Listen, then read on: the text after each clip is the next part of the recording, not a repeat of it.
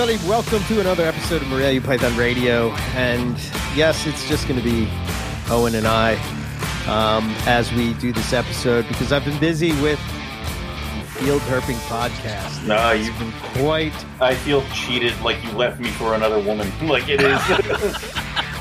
Yeah. Well, the funny thing is like that. Well, I don't want to give away secrets to it or whatever, but like me and Nipper really did not record like we do. Oh no. Yeah. No, it's not like that. It's different. Dude, you gotta, and that's the problem is that it takes a while because like Riley and I will record and it's not the same either.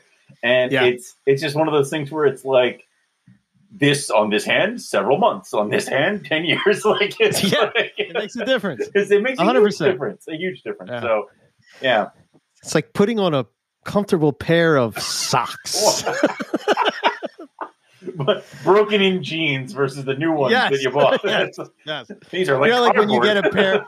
Oh, and you can relate to this when we were in Darwin and you had those boots that weren't like kind of broken in quite right, you know. Whereas I'm like jumping on rocks and stuff because my boots are all broken and comfortable. First off, we also know that as you get closer to the land of the hobbits, you get increased strength and vigor. So this you were true.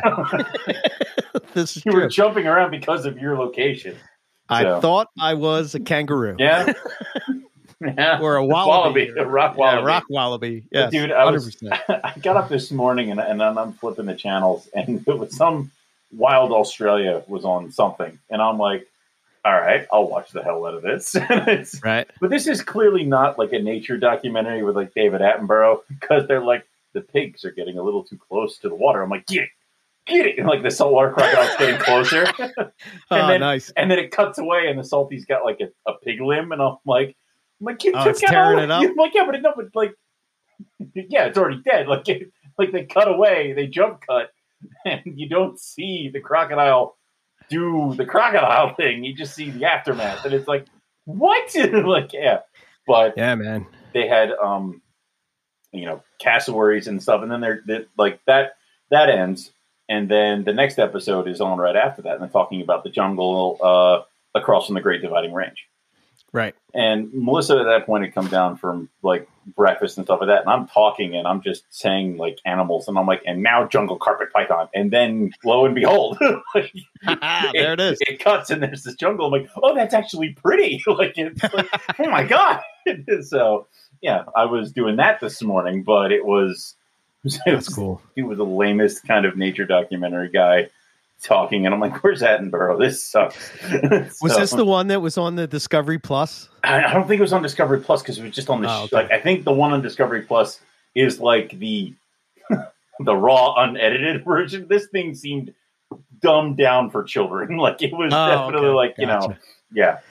Gotcha. It's yeah, man. There was I think it was it Keith that sent us that video of the Nile crocodile like tearing the face off of the zebra or whatever. Oh yeah, oh my God, nature's brutal, man. Dude, it is crocs brutal. Are just, well, I mean, also it's crocodiles. I mean, like you're the only kind of animal that can't chew his food, so it slam dunks it into like the ground and rips pieces off. Like what was remember?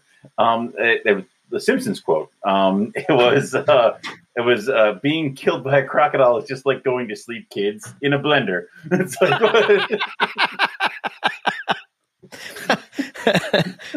I know. I got to study up my Simpsons. I know, dude. I only got a couple months. Dude, I'm jazzed. I want to go herping. Yeah. Mm-hmm. Yeah. We we have. You're going before I will. Texas. Yep. Yeah. And then we got... which I expect nothing... Like, the reports better be like, we found nothing.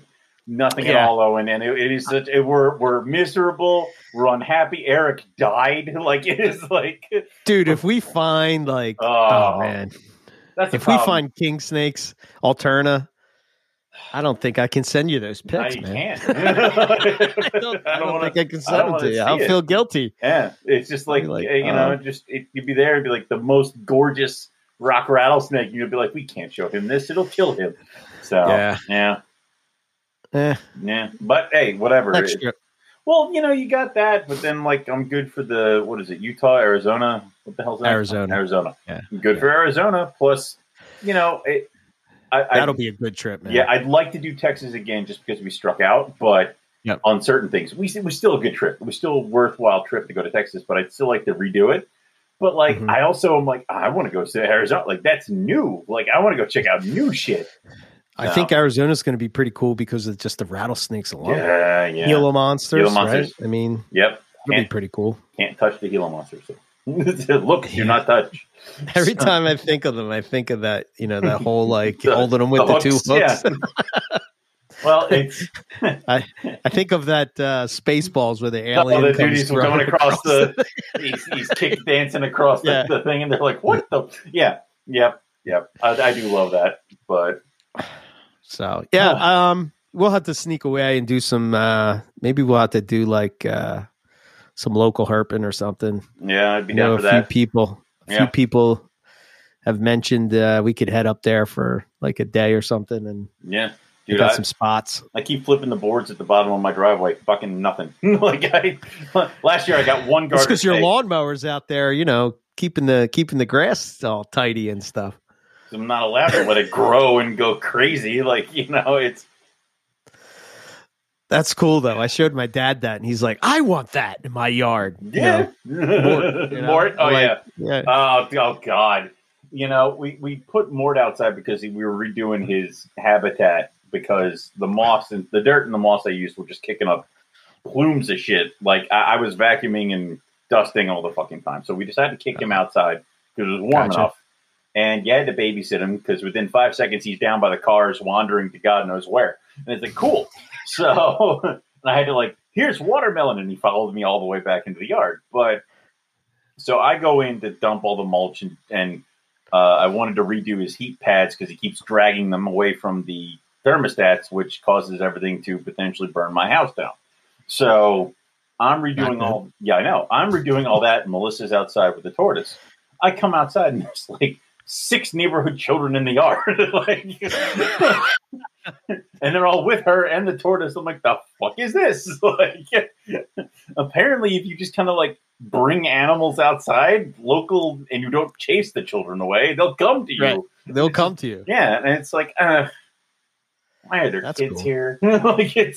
So she did that whole thing with letting them pet the tortoise and all this other stuff. And they're like, oh, can you bring a snake out? I'm like, I literally just fed every single one of them. Right. So that answer is no. They're all the ones that could come out are all revved up and will bleed somebody. No, everybody's staying put. Right. Yeah, there's this when I was a kid, my dad had his whole menagerie of animals. That would be the thing that people would come in to see would be the Burmese python. It's like, oh my God, that snake is huge. That and the rattlesnake. Was it the local supermarket near me? I guess Cornish hens were on sale. So I'm like, screw it, I'll buy 2, see what I can do. My retic ate one whole. A whole Cornish hen. Really? Oh, yeah. Uh-huh. Wow. Uh-huh. I mean, I guess that's, I mean, sure, why not? Dude, rabbits are expensive. The Cornish hens, they're $2. They were $1.50 a hen, and I'm like, hell yeah. I wonder, do you, I guess you don't have, do you think you supplement it at all? Or do you just give it to them as is? It's a just bird. Here you go, call it a day. Yeah. I mean, I literally thawed it out, and then I left all the giblets and crap inside because apparently that they were included. Right. And okay. So you left those. Okay. But yeah, and then I literally just fed it. She bit it down right where the head would be, and then she swallowed the whole thing down. That was it. Wow. That's crazy. And dude, it's bones, skin, meat, fat. It's all in there, plus the organs and stuff that were in the side. The only thing I'm missing is feathers. Oh no, feathers! It's you don't need them. I don't fucking need them. It's so. Huh? Yeah, that's pretty cool. Yeah, whatever. It worked out. So I'm like, hey, and if she doesn't eat them, I'll chop them up and feed them to Crebo. They'll eat it. So he'll eat anything. Oh yeah. Right? Whatever you put in front of them. The Crebo and the Chinese king rats will eat fucking anything. Wow. Yeah. I'm hoping that my skink and monitors will be that way at some point. Like,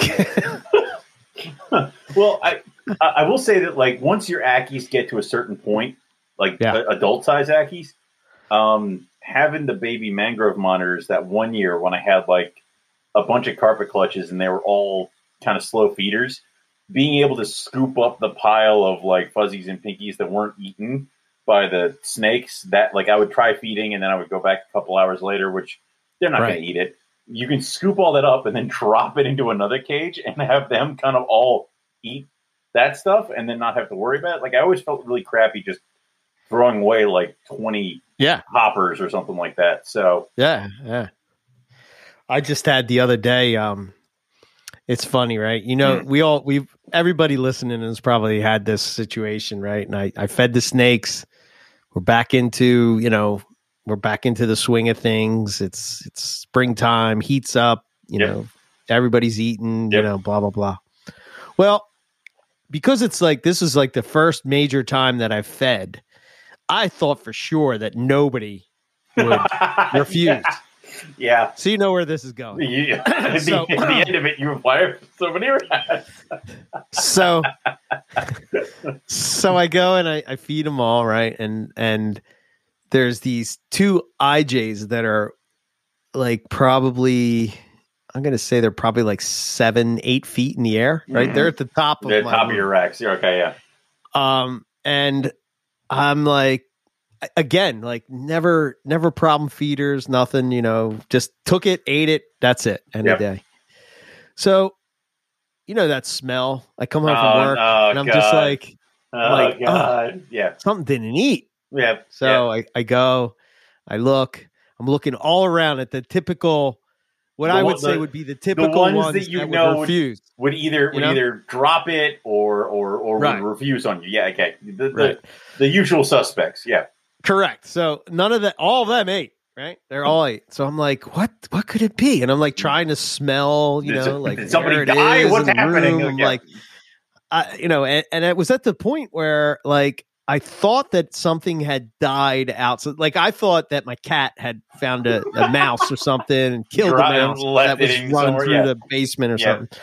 And I'm looking all around and I can't find it, whatever. So I go back in. I said, I'm going to have to go through every single cage, whatever. Yep. I'm looking through everything. I'm looking. Finally, I get to the one and I was like, son of a bitch, it didn't eat. Okay. So I pull it out. Yep. And I'm like, I apologize to the wife. I'm like, I'm so sorry. You know, but don't worry. I got it. I cleaned it. I got it. Yeah. It's good.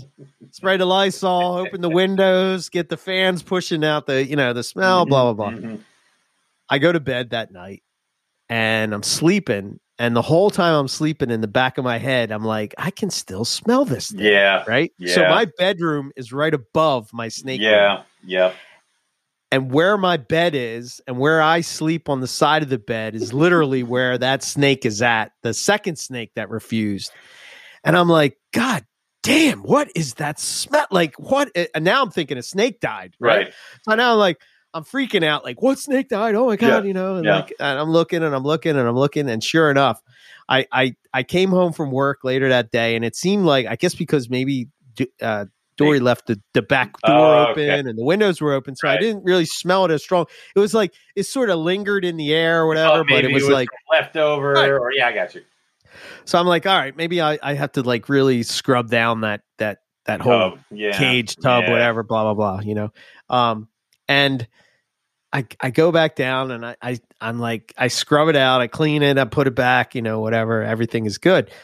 And I still freaking smell this thing. And I'm like, oh my God, something's dead in my walls. Like something is not right. Yeah. Sure enough, like now we're on day 3. Oh God. Of day 3 after feeding. Oh God. Yeah, so it's basically 4 days now. Oh God. And you know, my wife is very, very patient with me. But as you can imagine, the patience is wearing thin. It's wearing thin for me too. It's getting faster. Yeah, so she's like getting thinner. Yes. So she's like, "What is that smell? You have to get it out of my house." And I'm like, "I know, it smells so bad." I said, "I swear something is dead in the wall or something." And sure enough, that was the other 7 foot above right me next thing. to it, And I yeah. said, so I ran right out to Lowe's and I got myself a step stool so that I'll be able to look inside high up in the air. So that never happens again. And I promised Dory that I was like, I will promise that it will never happen again. This has not been a good. It was bad. This has not been a good couple months for you. You left a pack of rats in the downstairs fridge. Oh yeah, I can't. Yeah, man, I'm like screwing it up. It's like I forgot how to feed snakes or something. Like I swear I've done this for years. Yeah, because it was locked in the fridge. It didn't smell, but it smelled up the whole goddamn fridge. Like I open up the fridge and it's like I get hit with this wall of dead mouse hair. Well, that's what I found out is the way you end up having to go, like when you're looking for food that maybe wasn't eaten, just start opening drawers, because the second or cages, the second it gets worse, it's in there. Whatever it is, it's there. But it's like I had one of my Crebo drag a chicken, because I kind of got them. There's chicks, but I've gotten them like bigger ones, like a couple older, so they're a little bit bigger. Right. She dragged it underneath one of her cork bark tubes. So there's the bowl. It's empty. I'm like, okay, cool, you ate.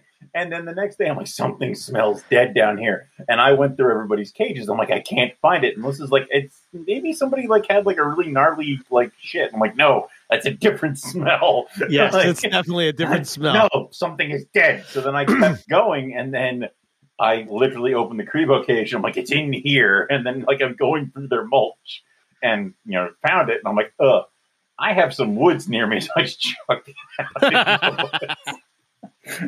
Like, here's something to eat this. Like but that's the unfortunate part of this kind of stuff. Here's another unrelated story. But I don't know if I told this on the air. I might have. No, I don't think I did. But anyway, one of the other podcasts. We have so many now. We don't know what we say. I don't know what I say. I probably repeat myself. Who knows?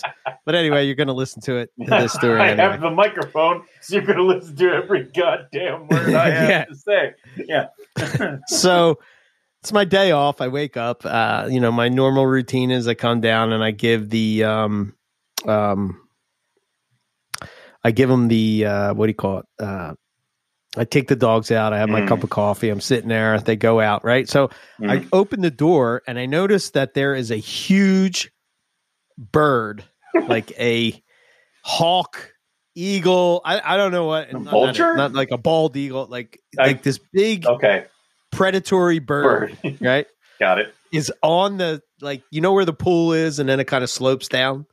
Yeah. So I see just the bird's head. It's on the ground over the thing. So it's on the ground. So I'm like, what the hell would that bird be doing on the ground?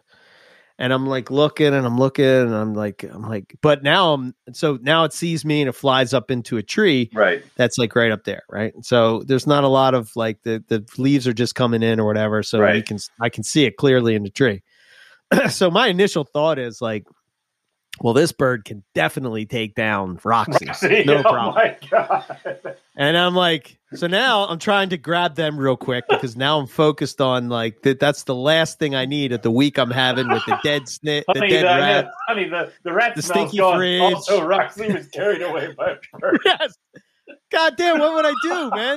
I'm like, what am I going to do if all of a sudden some hawk comes down and just like takes Roxy off into the bush? Oh, I mean, it ain't going to take Dexter. It couldn't get him off the ground. No. I'm only worried about Roxy, I'm worried about her, So real quick, I grab her and I go and I kind of bring her in and whatever. And like I said, we're going to wait till that thing goes away. That hawk goes away. And it turns out there was like this dead rabbit on my lawn, but like it was, I don't know if the hawk killed the rabbit. I don't know if something else killed the rabbit and the hawk was just feeding on the the remains or whatever. I couldn't get close enough, so I didn't notice it, but Dory did because she usually smokes off the back deck, right? Okay, so she can see it higher. Yeah, so she has a high advantage, Right. high vantage point. So she looks down and she's like, "Oh my god." She's like, "There's something dead in our yard," and I'm thinking, "Oh my god, did she let Roxy out?" And Oh, came no. down Oh, and swooped in God. there, like, what the hell? So she's like, "No, I see Roxy." I'm like, "Oh, thank God." Okay. So I was like, "Funny thing." I was like, "Funny thing, honey." Yeah. Well, he was eyeing up Roxy earlier. This hawk was down there, kind of like eating that, I guess, is what it was doing. Yeah, and probably. I'm looking. And she's like, "Well, are you going to go get it?" And I was like, "Well," Where am I going to I said, "Let's do this. I'm going to leave it there overnight because I don't want it to go to waste." Yeah. I said, "If something comes and gets it, good. If something Done. doesn't come and get it, then I'll go and I'll throw it out, get rid of it." Right? Yeah. So sure enough, I come back the next morning and it's gone. I was course. like, "Thank God." Yep. So either a fox got it or Something the hawk came in maybe it. an owl. I don't know. Yeah, nobody's going to let that go to waste. So, No. yeah. But man, that was crazy. Nature. It's crazy, man. It's brutal. Yeah. So yeah, that's been my couple of days. It's been a weird couple of days. Yeah. So I guess now's a good time. We'll make a stunning announcement. Okay, here we are. It's a safe place, so I feel safe to make these announcements like this. So Okay. my tiger carpet now has she still has her eggs, and it's been several days. Oh. So what is the world coming to? It's been she laid the eggs on the 13th, and Okay. she still has them. I have not taken them from her. Okay. It hurts. This is excellent. Excellent. Yeah. So she's doing a very good job. She wrapped them all up. I did panic because she left them, and I'm like, "What? How long do I wait till she goes back?" She's like, "Is she basking?" Yes. Then she's gonna go back to them. Like, shut up, it'll be fine. And she did, sure enough. So okay, good. Yep. And then today she was basking again, and I fed her, and she ate a small rat, and then she went back to the eggs after she warmed up for a little bit and drank some water, got a feed, and I'm like, okay, all right, we can do this. Like, this isn't that bad. You got it. This is simple. This is okay. And then she's either tightly around them, or the one time I checked on her after she was basking, she kind of had like a loose coil, and I could see the eggs. So yeah, it's cool, man. It is cool. I do enjoy it, and also I'm like, sweet. So I mean, like, less work I have to do. Yes, because I'm like, who needs an incubator? To be honest, I got to the point where I'm like, I have to set up an egg box, and then I have the olive python and the woma, and 2 more carpet pythons that are coming up to due dates, and I'm like, God damn it, I'm gonna run out of like egg space, because then I also have the potential of like question marks are the other olive and the Timor python. So it's like if I do well, I'm fucked. I have no space. So what animals would I rather have do maternal incubation? The carpet python or a Timor? So it's like, you know what? Yeah, carpet's gonna do this. Carpet can do it. Carpet can do it. Like it is. So. Oh, that's awesome. Oh yeah, she's been doing good. So what do you have it set up like? Is it just the nest box? Is it no nest box? Normal shit. Paper. Normal shit. She laid mulch. What? She laid them in the nest box, which has pine bark mulch, or it's, the pine bark nuggets and stuff like that. Sure. So she laid them in there, and the rest of her cage is not at all changed. She has the nest box, and if she's not in it, it's actually pretty light, and she can move it around. So she moved the nest box where she wanted it to, and that's where it is. So when she leaves the egg, she goes on top of the box in between the lid and heat panel. Right. Because I still have it that they have the night drop and then the peak. So I've noticed that she'll be off of the eggs in the morning time when everything's kind of warming up. And she'll return to them when she's warm, and then she might come back out around noon to really kind of get the peak hours or the peak time of the heat. And then she's with them from probably about 1 o'clock till the next morning.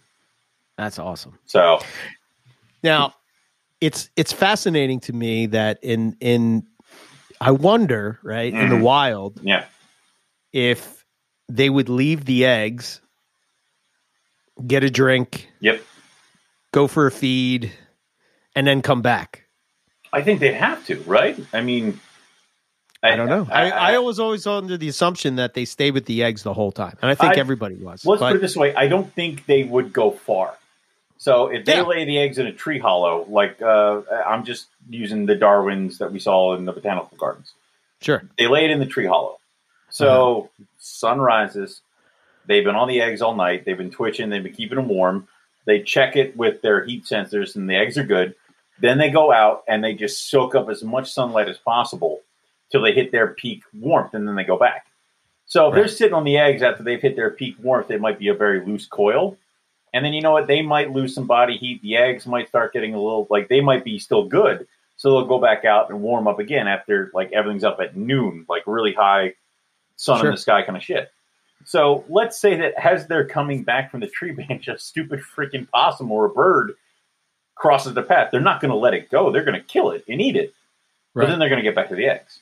So, yeah, I wonder if they're programmed. So, yeah, I would think like what you're saying would make sense. Why would you waste an opportunity, right? If you're an opportunistic predator. But like, I also think like, are they so programmed that if they leave the eggs, they're afraid that something like a monitor might come along and eat the eggs or whatever? Or again, like, I don't think they go far, and I don't think it's for that long.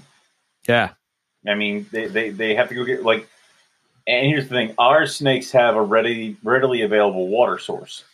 Sure. We already know that carpet pythons dwell near fresh water anyway, with the exception of very few. But maybe they don't go get a drink until it rains. I mean, depending on when the eggs are being laid, it might be raining every other day down there. Yeah.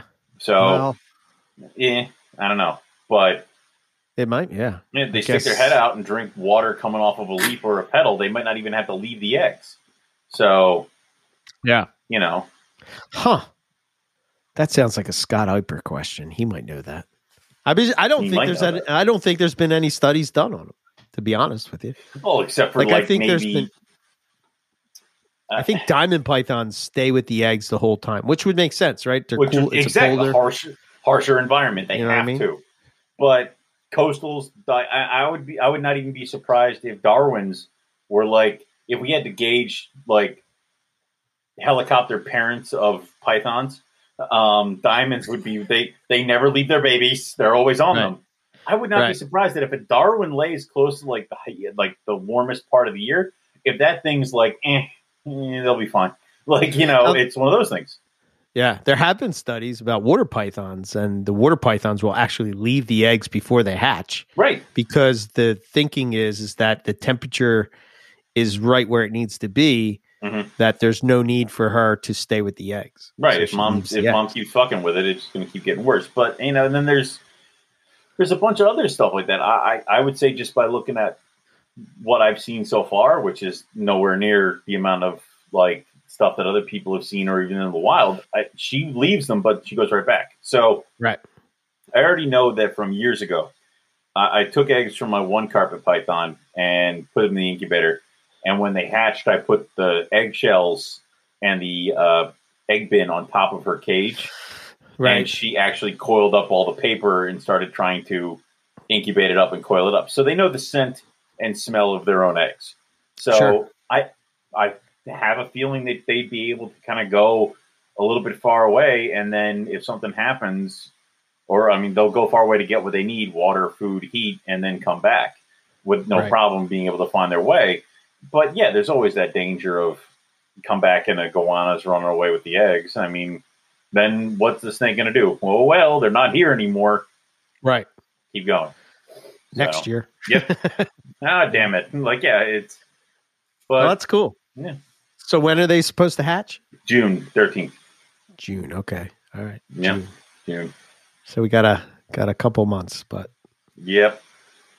That's the weird part, is that it's probably going to be sometime in May, and be like, these things are still in here. Like, it's like, so, and she's definitely more defensive than because I didn't realize she was on top of her bin. The one time I just opened the cage and I'm thinking, she's on her eggs. So I went to go grab the bin and she bluff strike me. She like smacked me with her head. I'm like, oh, okay. Like, yeah. So yeah, I remember her being a very, very aggressive mom. She's on the food. So yeah, like I was worried she wasn't going to eat because I was worried she was just going to. Again, I'm worried that her focus is going to be 100% the eggs and nothing else. That's always been my fear throughout all of this stuff. That I'll never be able to get my girls to do what they got to do because they're going to be focused on the eggs. When she was off them, I offered the food. She nailed it, ate it, like just like normal. Like they weren't even there. So wow, yeah, interesting. These are questions that I need answers to, but we won't know. Maybe I don't know. I'll have to talk to some people. See what they have to say. Well, it's I mean, if we think about it as far as like other reptiles, mother crocodile makes the nest. Mother crocodile puts the eggs in the nest. Mother crocodile will adjust the nest as she feels she needs to. Then she's going to go back in the water. She's not laying across that mound until the eggs hatch. She's going to keep going because she's going to get some food. She's going to get some light. She's going to do what she's got to do. But she's always nearby. Right. So, yeah, I guess the problem is we're so geared towards snakes in where we're at.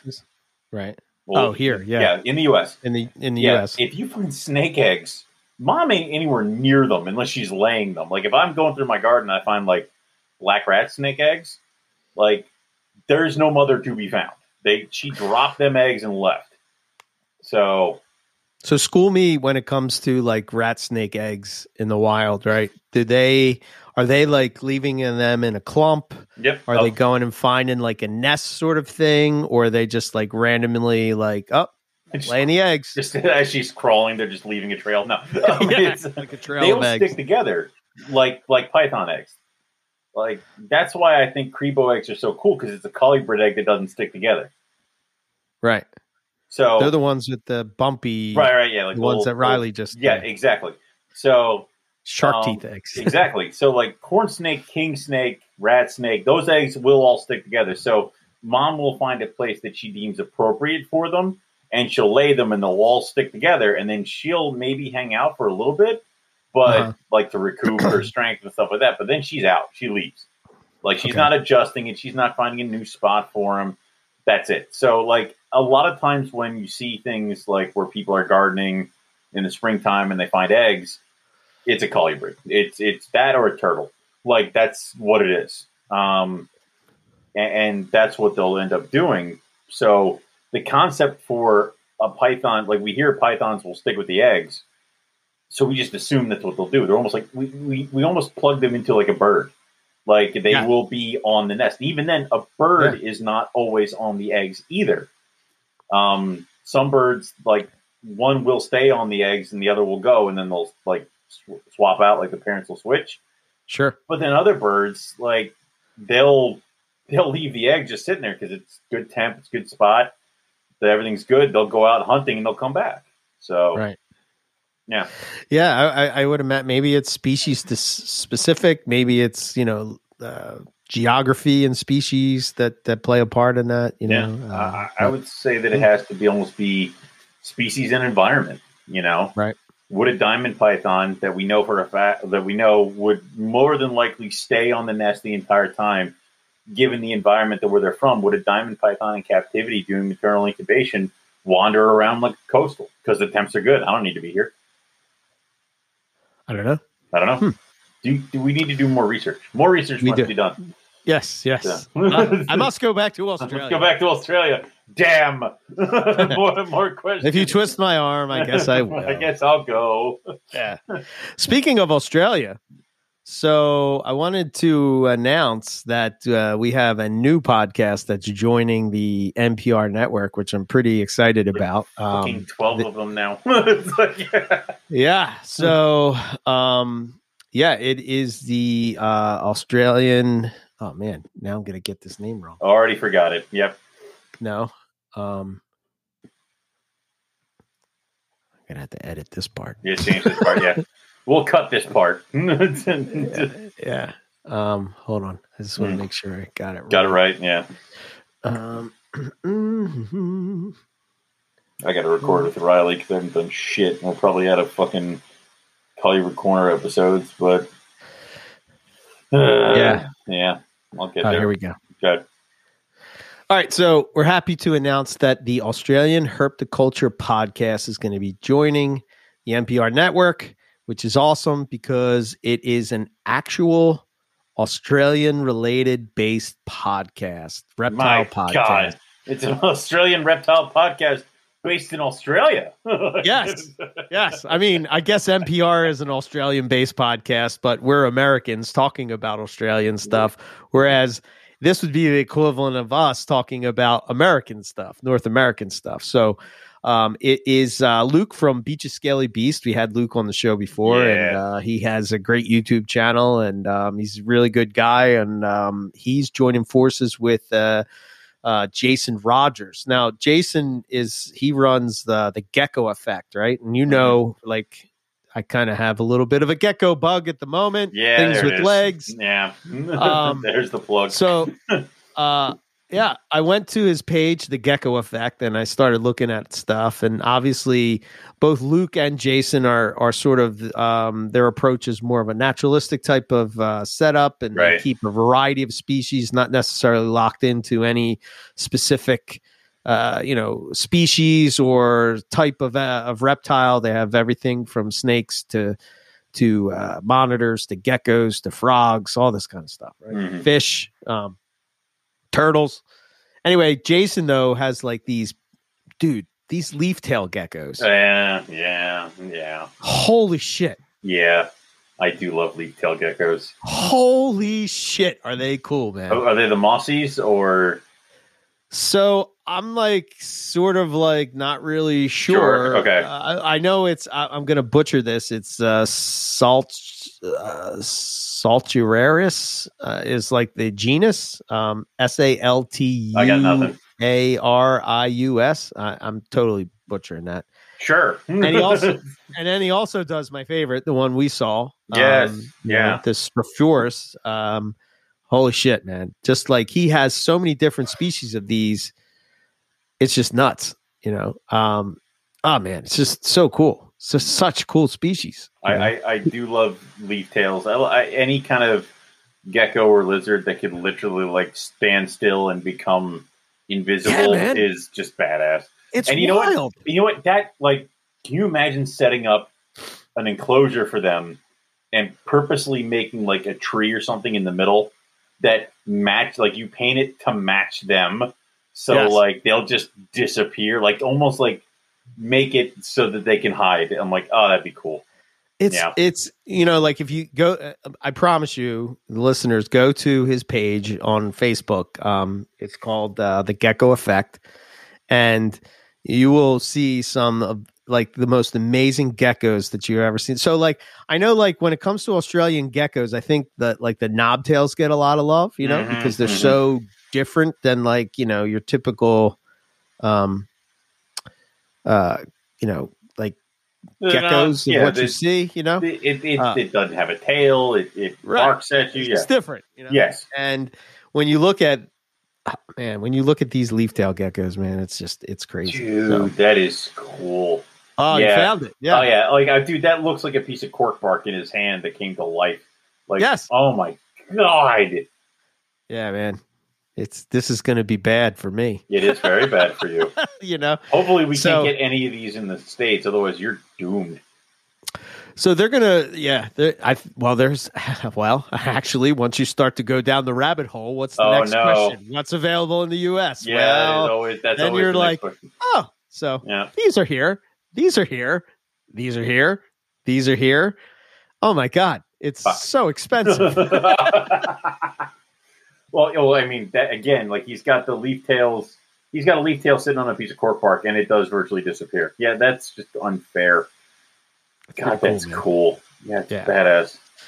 So they're going to be focusing. They're going to have a strong focus on like natural methods of keeping and things that they do that sort of if you look at Luke's YouTube channel, you'll see he gives a lot of tips and tricks and stuff of how he sets it up and stuff. Mm-hmm. But they're going to cover all so many different aspects of Australia reptile keeping, and I think it's going to be really cool. I think those guys are going to do a great job. So. Yeah, and that's good to have some people who are plugged in, because I mean, just from what we talked about with Scott and Gavin and Darren and stuff like that, where it's like the rules vary for each individual state in Australia, and then there are different rules about which animals can go from which state to the other, and a bunch of other stuff. I mean, Gavin was trying to explain to us how he would have to do like a shipment to an Owen Pelly from like one place to another, and it's ridiculous. So, yeah. So they're going to be, I guess, as by the time you guys hear this, maybe they would have recorded their first episode, and then as soon as they get it going, it's going to get up. Everything is pretty much in line. Nice. I'm not sure if they're doing it weekly or bi-weekly, but yeah. Either way, I think it's going to be a nice addition. Nice. No, so there's cool. That. And by the time you hear this, the Field Herping podcast will be up. And I'm pretty excited about that. I have to do little minor tweaks, but it really turned out really good. That's good. I'm really happy with how it is. It took me, I think there was a total of like, I want to say there was probably close to 15 to 18 different tracks. Jesus. Yeah. Jesus. Yeah, it was quite intense, mixing and editing and sound effects. But like everyone that I gave, I'll have to send you the sort of prequel to it, and it's sort of there's parts in there that need to be fixed or whatever. But I'll send you the link so you can check it out and you can see what's going on. Our Owen Pelly stories in there, and nice, it's cool, man. It's really cool. I was indulging, and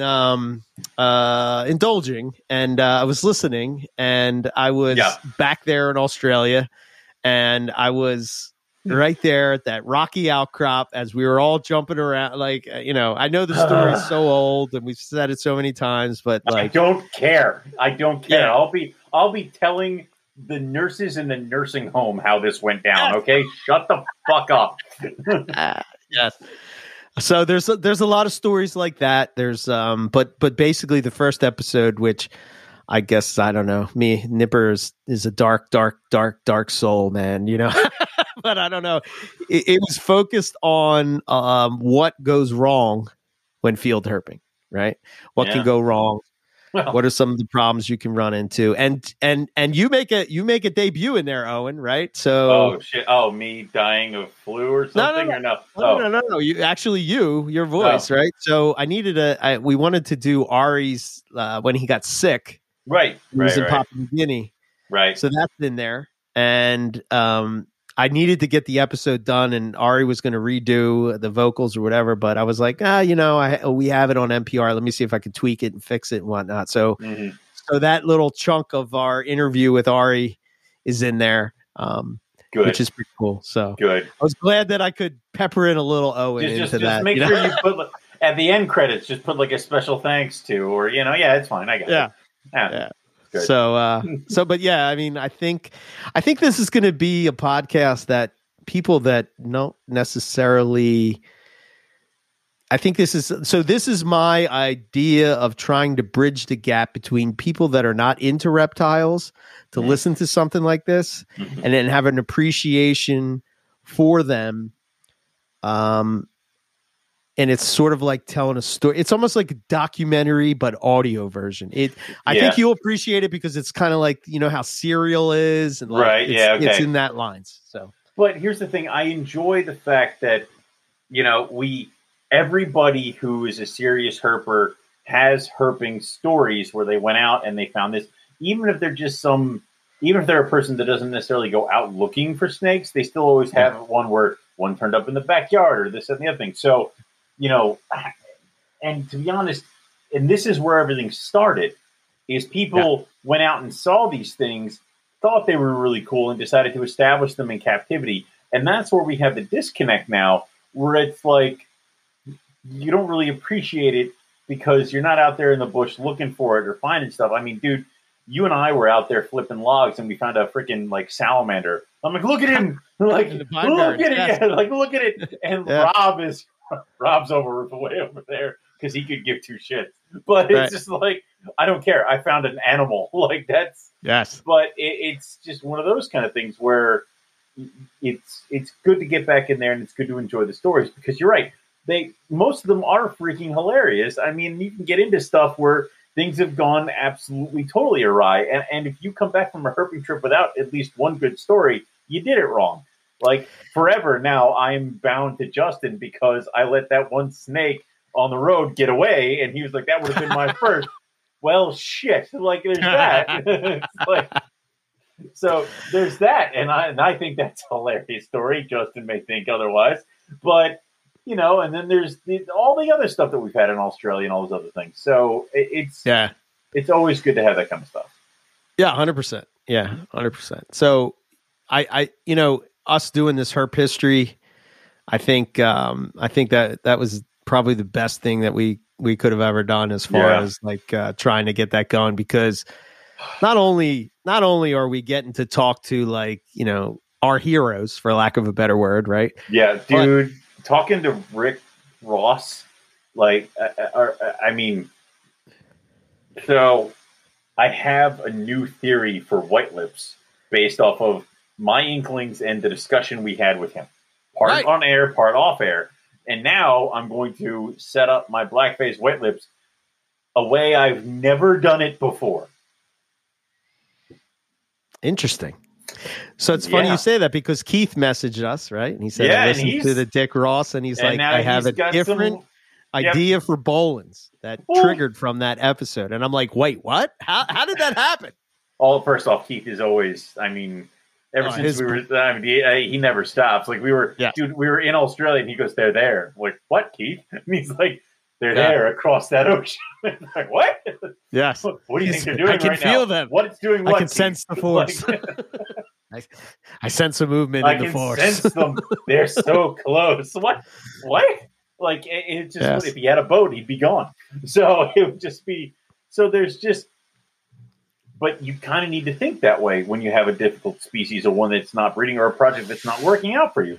So it's always good to find new things to kind of plug in there. But just talking with him, and he's like, I find wood crates thrown out by the different things, and I'd bring them home, and I'd throw some glass in it, and put a lamp in there, and my White Lips bread and my Max bread. I'm like, you had nothing. You had nothing, and you got them to breed. I have computer systems that are worth hundreds of dollars. I have a cage that was like designed to retain heat.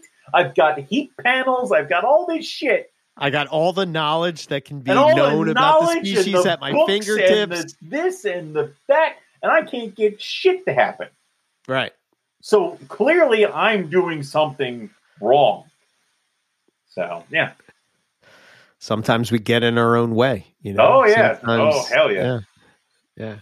But, it's just wild to, you know, I was talking to Nipper about it, and I was like, it amazes me that how they figured out to breed Macklot's pythons was by accident. Right. Because the heater went out and it got cold. And then all of a sudden they're breeding like crazy. Yeah. They're breeding.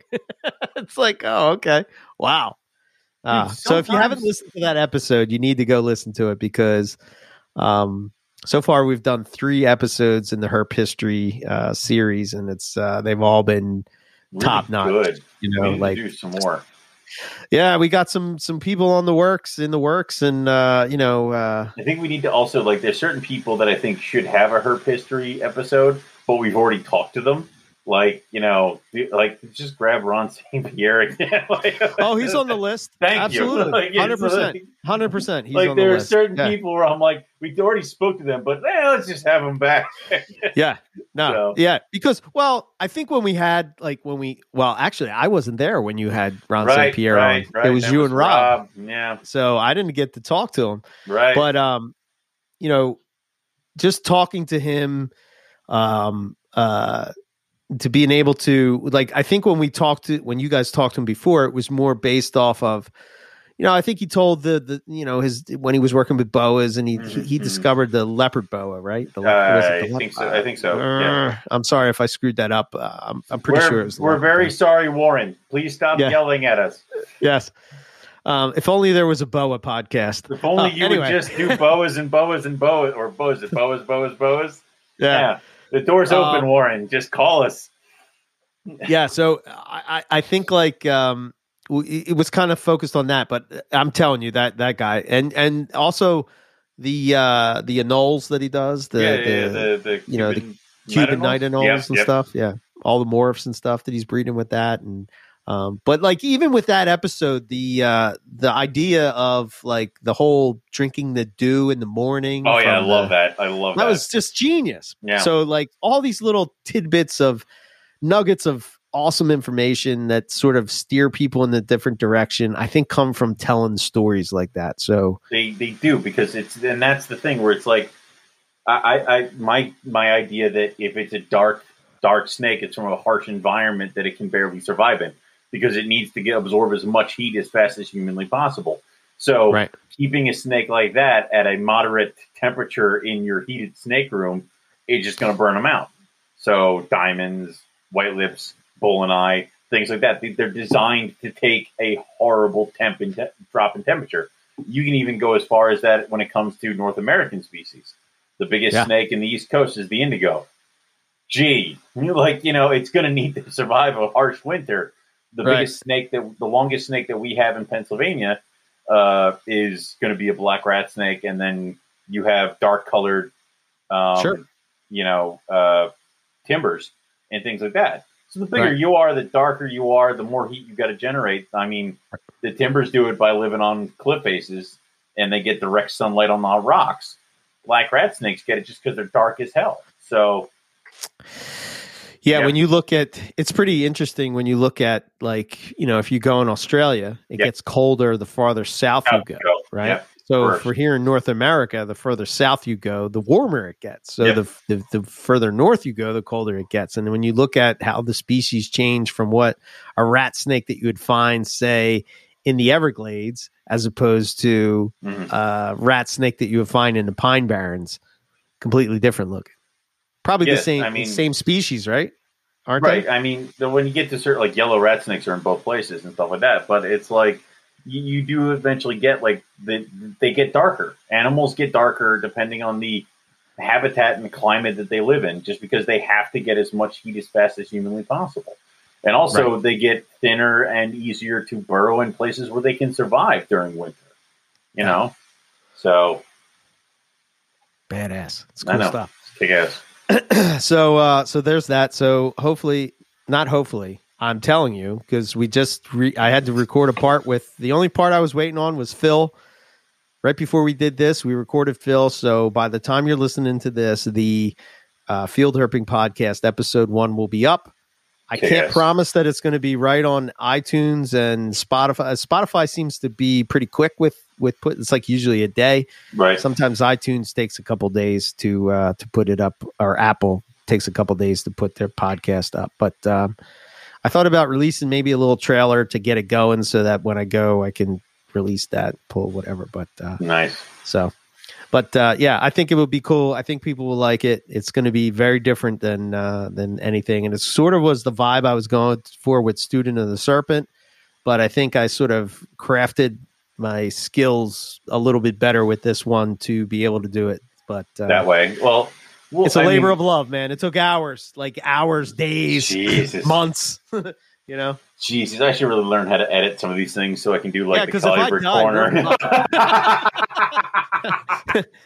God forbid something happens to me, man. Oh no, the Podfather. It'll be just like that whole point in Godfather when he's been shot. I'll just be there crying at your corpse, Papa. So you're gonna explain. I'm gonna step away for 1 second, but you're gonna explain, where you fit into the Podfather thing. All right. It seems like every time somebody calls you the Podfather, all I consider myself is Luca Brasi sitting in the corner of, like, just kind of Thank you for inviting me, Podfather. I hope your daughter's first child is a masculine one. And so basically, you're the guy sitting in the chair doing the steaming, and I'm the dude in the corner with the Tommy gun. So it just seems to be that's the way everything kind of plugs into it. So you were doing the Herp to the Culture podcast, and I swear to God, I could count how many times they kept calling you Podfather, and it just kind of kept happening. So that's where I like to fit in. It's clearly I'm not the Podfather, but I'm the guy who can who kills the dude in the Pine Barrens and leave the body, take the cannoli. So we can just kind of I'll be happy with that whole part of it. So I'll just plug into that whole thing. So yeah, you definitely do the dirty work of NPR. I'll whack a guy. It's fine. So, but dude, they that's kind of what I'm getting in there. So. It's so funny, right? So the other day, I think I told you this story, sort of, but like, we had a crazy guy that came into the store and he was wielding a knife all around. Dude, like, so I don't understand. Like, it's just like, for future, any other time, I'm going to, like, throughout my life, somebody's going to be like, oh, yeah, that's when I worked in a grocery store. Dude, that's dangerous fucking work. Okay. Yeah, man. It's crazy. Oh, my gosh. So, anyway, long story short, some guy came in and he wanted a job very bad. And I kind of said to him, like, I don't think you're going about it the right way, man. Well, you come here with a knife and you don't. I would like a job. Jesus, you're hired. that Owen sarcasm really didn't fly too well with the gentleman, and let's just say that we had to escort him out of the building very carefully. It was very carefully, and yeah, I would. It was the problem. Crazy. I'd be worse. I would like a job. I would need to see references. It's like he's got a knife. Yeah. Do you have a resume? It's like, no. Sit down. So tell me, where do you see yourself in 5 years? Because I'm thinking prison. Like it's. I was talking to Nipper, right? And he's like, I'm going to have to come over there and train you on how to, do all this stuff, Well, and so I said to him, I said,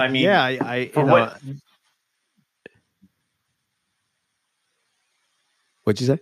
Oh, I'm sorry. You were lagging out there. I just didn't know if you were talking. Oh. Yeah, I'm right here. Oh, go ahead. Yeah. Okay.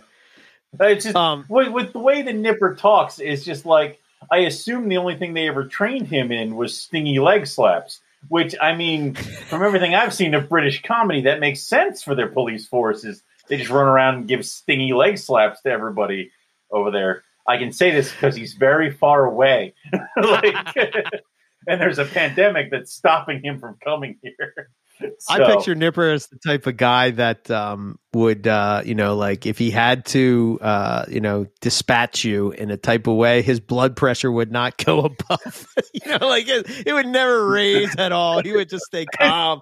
He's got a teacup and a saucer, and he's breaking my arm, and he's slowly sipping. Yes. Yes. Like, see, that's Owen is the proper cup of tea. Yeah. That's terrifying. And it's fun. It's fun. Just on a side note, it's funny, right? We're doing the when we're doing the Field Herping podcast and we're recording the parts, right? Nipper recorded his parts before I did, and like I went back and then I just added my parts in as later, and I sent him like a little version of it, a little clip of it, this, a little that, right? And he's just like. He's like, I don't know, man. I have to redo my parts. They don't sound good. And I'm like, what are you talking about, man? Your voice puts me to sleep like a nice like shot of melatonin. Like, I mean, like I listen to your chapter of The Complete Carpet every night. Yeah, I mean, come on. Like my stupid voice from Philadelphia where I can't even say water? Right? I mean, come on, man. It's just like, dude. The fact that, and I've never thought that I had a bad Philly accent and stuff like that. But like the one time it was Texas. We were at the Carpet Fest. You were like, I'll have a water. And I'm like, and then she wouldn't fucking understand. And it's just like, and I'm like, oh God, it's bad. Like, yeah. Yeah, especially when you're around people that like when you're in Philly, it just kind of all is the same, Okay, right? yeah. You know, every the waitress, the waiter, the waiter, the waitress, they're like, okay, yeah, I know what you're talking about, water. I tried to explain what a John was to Melissa the other day, and she's like, "That is the stupidest thing I've ever heard." I'm like, "I understand, but you understand that John can mean anything. It can be noun, verb, adjective, whatever you want. Put the John on the other John and bring that John here." What? Yes. Like, that's John. John. She's like, "You need to stop." She's like, "If you say that word one more time, I'm going to hit you." I'm like, "Okay." So yeah. So yeah, I know, right? So anyway, I don't even remember what we were talking about. What the hell were we talking about before I got derailed with? We were talking about almost getting stabbed. Oh, yeah. So the reptile podcast, nowhere near reptiles. Yeah. We'll get to reptiles. We're peppering in reptiles in this. You know, this is the life and times of Owen and Eric. Well, this does tie into the podcast, and I'll show you how it circles around. It goes around. Okay. So when I'm sitting there and I'm thinking about it, you know, after the fact of something crazy that happens where you almost die, or something. Settle down. Yeah. Hey, so when your adrenaline's getting back to normal. Yes. Yeah. So as I'm driving home from work that day, I was like, I said, man, I got a lot of shit I got to share with Owen, because if something happens to me, the network is going to shut down. There's a lot of people that are because right now the only thing that's going on in my head is you're dead on the floor, and I have to sit in a giant wingback chair as all the hosts of all the podcasts have to come and pledge me fealty. Welcome, Podfather. Yes. I knew it would come eventually. Jesus. If I waited out that old hobbit, eventually he would be taken out. He just had to die. But yeah, I mean, I was thinking I was like, oh man, I got a lot of stuff I got to show Owen. I got to show him how to do all this stuff, because if something happens, you never know. Yep. It could be the end of the whole thing. Well, it's just like I've been sitting here and I've been like, well, I'll wait because I want a new computer. And I'm like, screw it. I'm just going to tax return season. Stop buying goddamn Pythons and just buy a new goddamn computer. Yes. So yeah, that's what we will do. And then I'll be able to, because I got I have my work set up and my work rig with like multiple screens and stuff like that. And I'm going to get the same kind of computer that I have for work, so I can just use like unplug work computer, plug in, personal computer, and then I'll have the whole setup for that kind of stuff. So right. Yes. Very and cool. then I was probably going to look at getting a new camera, and then we were already talking about getting me a microphone set up. A new mic. So. Yep. Exactly. Yep. I just haven't. I hadn't had the time to even go and look at like how you take money out of Teespring, how you take money out of. It's there. Like, don't know how to get to it. Yeah, I don't know how to get it. But I never thought there would be money there, so I never took the time to figure out how to get it. And the we're doing Patreon very well. stuff. Yeah, we're doing very, very well. Well, it keeps accumulating because you don't touch it. You know what I mean? It's just like, oh wow, okay, we can buy Owen a mic. That's what we're gonna do. That's what we should do. So we're gonna upgrade Mike.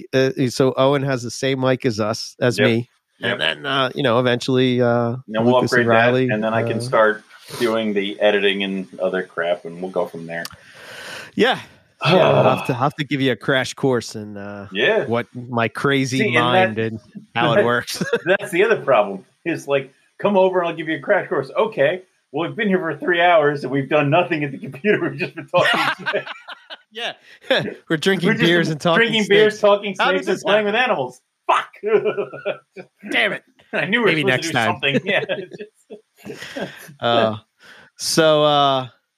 So yeah, so there's that, and that sort of went through my head, and yeah, I hopefully nearly died. It's like you didn't flash for Dory or anything like that. There's so many things I have to tell Owen. I'm thinking like passwords and stuff, And then I'm thinking, like, is Dory going to feel funny if she has to, like, go open my phone and I'm dead and she's got to, like, take my finger and put it on the phone or take my face?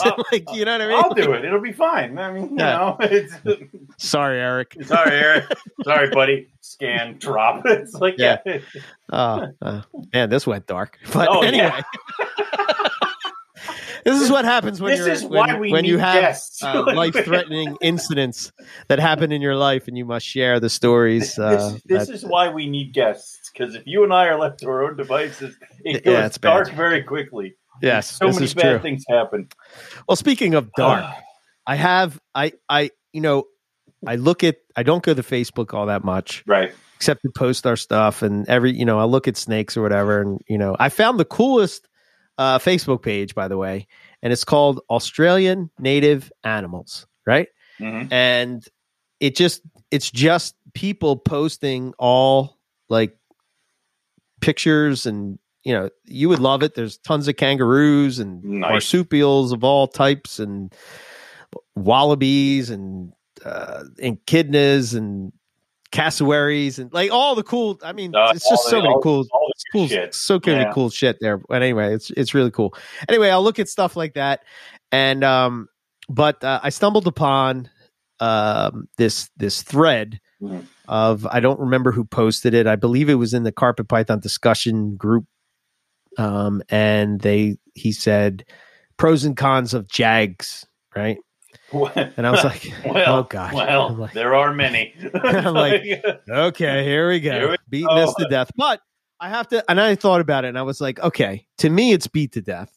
But to new people coming in, it may not be. It may not be. So as somebody that's been doing this for a while, I have to be a little more patient with this topic, right? However, let's exhume this dead horse and beat on it some more. Yes, but no, not even so much about the Jag thing, but this plays to I'm always trying to like analyze how people are thinking and where their mindset is, like figure out what is the issue with, older keepers versus younger keepers. And I don't mean age-wise. I'm talking about your time-keeping animals, right? Right. And it always... nobody can ever give a clear example of where younger keepers don't necessarily appreciate the work or the basically the work that older keepers have put into, right? So somebody like you or me, we've produced hundreds of Jags. Yes. And we are by no means a big time carpet python breed. No. Right.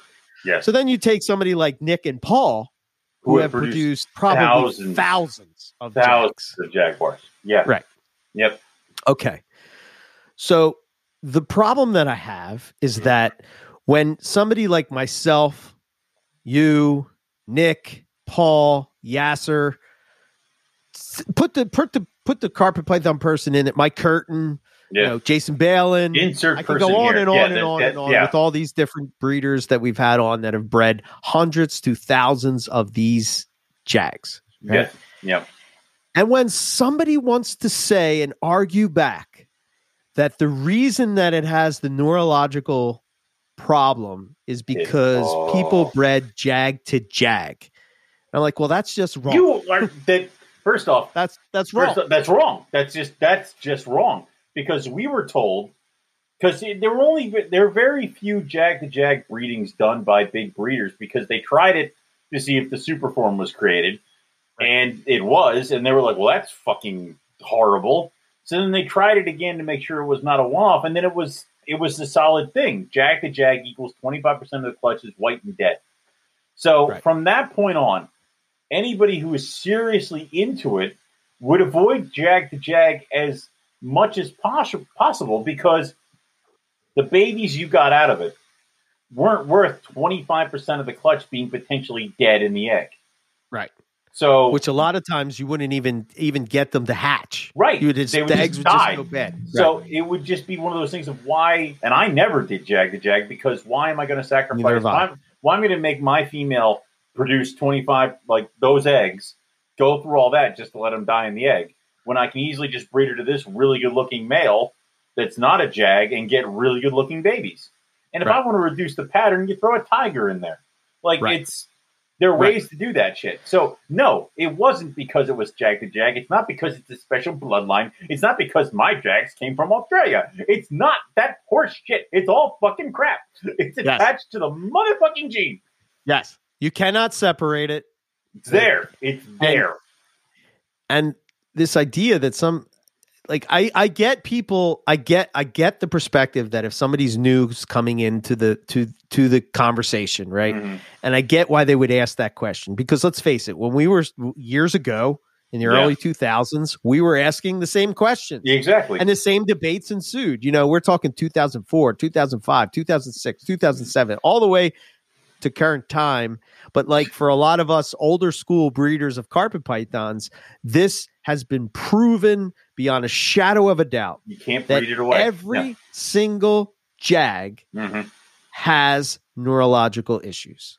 There's no separating it. Mm-hmm. There's no outcrossing it. There's no breeding it. There's not another line of it. Mm-hmm. None of that. It's just simply what it is. Now, if you decide that that's something you want to work with, that's a different art. That, you know what I mean? That's different situation, right? Yep. Nobody's judging, nobody's nothing. And, this is another frustration that sometimes I have when we have these conversations, is that people will listen and they don't listen to what we're saying. Maybe I do a bad job of saying. I try to really think about like how I say it, what I'm saying, and try to come across. I am not bashing Jags. That is not my MO. That is not what I'm about. I would be very hypocritical of me if I did so. Right? You produced several. You worked and you produced them. You did all this stuff, and you got tired of, like you said, there are pros and cons to Jag. And I think after a certain point, some people get tired of the cons that are Jaguars. Yeah, pros, they're gorgeous animals. You can produce some fucking stunning Jaguars, but you will have to deal with the potential of neurological disorder. And there may be Jags that never show any neuro throughout their entire lives. Congratulations. Correct. That's a lucky one. But I guarantee you stress that animal out. 100%. 100% is going to do it. Yes. There's no getting around it. No. You may not see it. Like I have had Jags that like they wouldn't show it until you bred them. Right. Exactly. My Talon never showed it. First time I put him with a female, he got wonky. Game up. Right. Yep. And then they sort of stay wonky. He stayed wonky, and if he gets excited when he's going to eat, his head does a little bit of a wobble, and that's as far as he goes. But then I have another Jag, I have a caramel Jag who always is kind of a little cockeyed, right? And that's it. And I've produced animals that they hatch out of the egg and they can't slither straight; they're doing a corkscrew the entire time. And you want to see Jags narrow, hatch out a clutch of Jags, and go to feed them for the first time. Every single one of those babies. Oh yeah. Yeah, and and you know what? They may never do it again in front of you. Yeah, they may not. Right, but that's the thing. So any idiot that tells you that their Jags don't narrow or their Jags don't have narrow either isn't paying attention or is lying. Right. So either they've never seen it or they're just flat out lying because they know that that's what you want to hear to sell it. Yes. So But this, to me, highlights the problem in herpetoculture more than any other thing, right? You have one group that believes that they're right because they want to be right or they're hoping that they're right because, let's be honest, Jags make beautiful animals. They do. Right? They add a pizzazz, a color, they reduce patterns. They just make a carpet python look like different than a carpet python, which is, I think, sort of the appeal, right? And which is kind of crazy when you think about it that way. But it's like, oh wow, this is still a carpet python, but it looks different than the normal one. The color's brighter, the patterns more reduced, or the tipping, and it's just like it can be all these things, right? But then there's the older guys like us who've been doing this for a while, and we have to be a little bit more patient with people that are coming in and asking these questions, because probably they're coming from a mindset of that there's so much confusion because nobody can agree on anything anymore in the world. But like, it just highlights the fact that, nobody wants to listen. Nobody's listening to each other. They're just, this is what I believe, and I don't care what you say type of thing. And it's like, you have people that have bred these things in the thousands, Yeah. And they're telling you that what you're saying is not true. Whereas you're talking to somebody who has not bred anything. Yeah. And they're telling the breeder who's produced thousands of these right. that they're wrong. Well, you need to take a step back, show some respect to somebody that's done this and is sharing this information with you, because if you keep acting like that, they're not going to share the information with you anymore. They're just going to let you. They're just going to tell you to fuck off. Yeah. And to be honest, I would say the majority of Jaguars in the United States are not from jag-to-jag breedings. I would say probably close to 90% are not. I would say if you did a jag-to-jag breeding, you either are ignorant, which means you were just somebody who bought two jags and decided to breed them together, or you were some person who decided that they were just that good of animals, or you were going for a morph and you didn't care if you got the lethal whites. Well, I think, but to your point, I think Mike Curtin's an example of this, right? Yep. He was doing the ocelot jag and he was trying to separate the ocelot. Right. Or he was trying to see what happens when you because it just seemed that like that gene in particular was tied to the jag gene, right? Yeah. So it's like, it's this crazy looking animal is tied to this gene. So they're sort of like, you can't produce one without the other. And I think Mike was on a quest to sort of separate it out and see if he could. And I think that may have led to some pairings like that. Right. Yeah. So like, again, he's not doing it because he's trying to take out the Nero, get a living white one. Right. None of that. Right. And he's trying to sort of like, figure out this gene and trying to advance carpet python breeding and the understanding of how these genetics work in these various different things. So like he's doing this work and like he'll come back and he'll share that information and then people will say, oh, that's because you did X. No. Like, no. I think Mike Curtin has to be one of the most honest guys that I know. Like, you know what I mean? Like, he's just a wholesome dude, Yeah. And like, he's trying. He did that, and he eventually did. He separated it away to where you have now jungles that I guess they're called ocelots, right? Ocelot jungle. Yeah, I guess. Yeah, I guess he just calls them ocelot and this ocelot jag. So but that's the thing where it's like that. Those were necessary breedings. Like, I know that there have been jag-to-jag breedings for morphs and shit like that, where it's like, just so happens you have an Axanthic Jaguar and a Caramel Jaguar, and those are your only two that you're going to do for this project or something like that. So I want to say that that's happened. I think Nick did a couple of jag-to-jag pairings to see what the super forms of different morphs would be with the lethal. Like, what would a super Jaguar Caramel look like? Right. And it's hard to tell because everything's Neo. So, but I understand that was happening. But again, like you said, I think 90 is a great number where it says that I think 90% of the Jaguars in the United States were from one Jaguar pairing. Yeah, and I don't know any of the people that are really commenting on this thread. Like, and I kind of like didn't even really pay attention to that. That wasn't my point. But what immediately stood out to me is the fact that you have this one group of people who have actually done the work, sharing the information, and you have this other group of people that are saying, no, that's not right. Now, at one point do you say that this is just ignorance on the part of the people that don't know?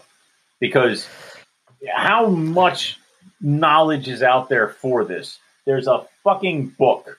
We're here. There are all these other things. Like, you should be able to, if you're working with these animals, you should be able to find what's going on. And if you're going to bring in an animal that's a morph trait, shouldn't you know how it's inherited and what you could breed it to?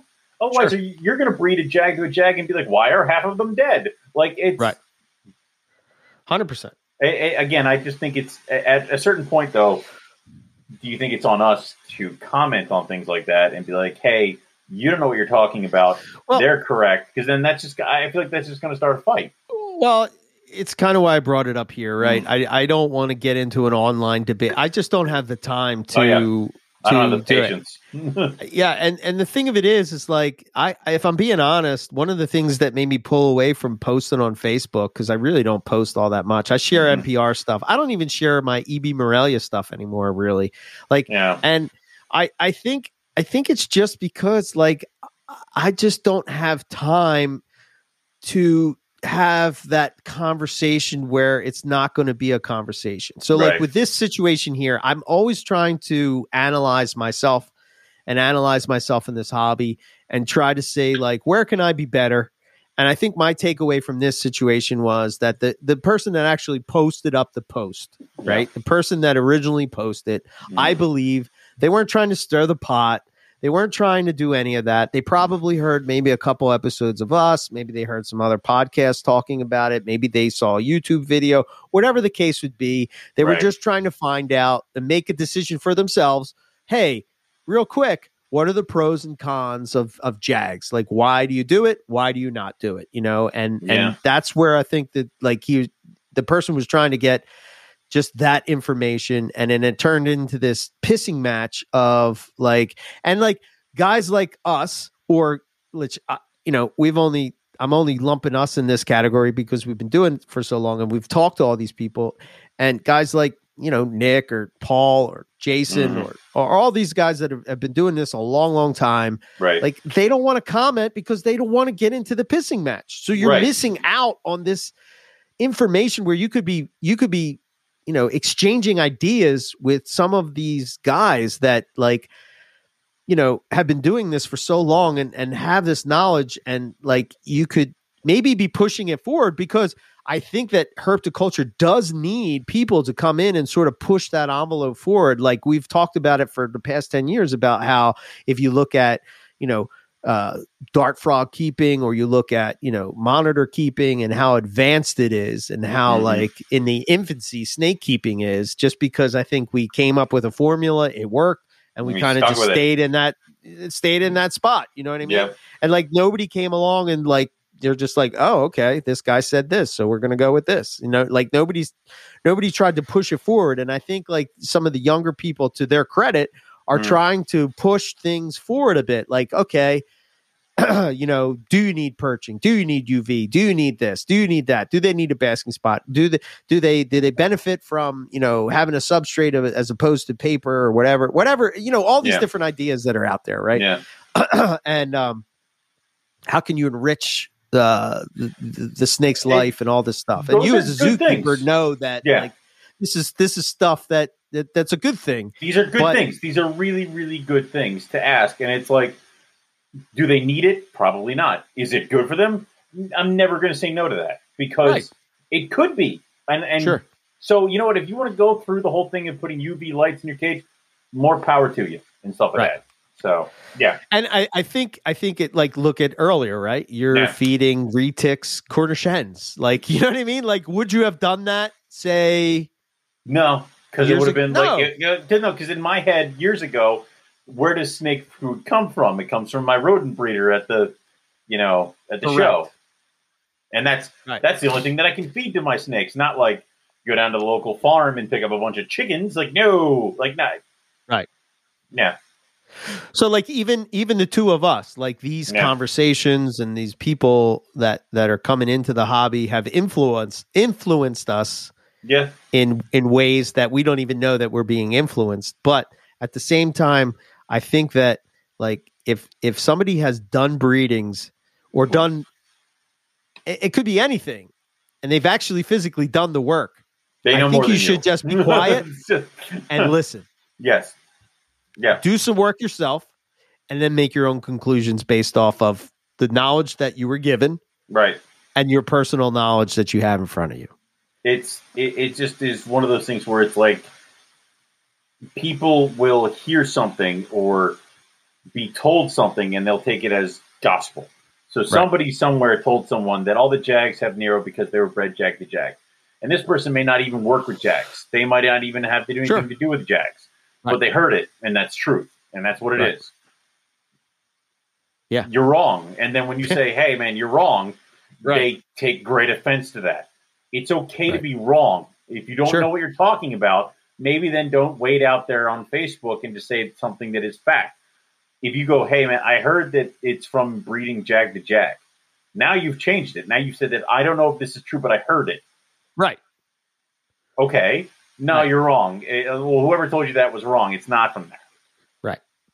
And I guess, it's just kind of a weird spot that the world is in, to where, like, to me, I used to learn the most from the debates that people would have on MP in the early days. Like, I never, there used to be this thing called a lurker, right? Mm-hmm. And I don't know if this is a Facebook word, but it's more of a forum word, I think, right? So you go in, comment, you just kind of fill out your profile.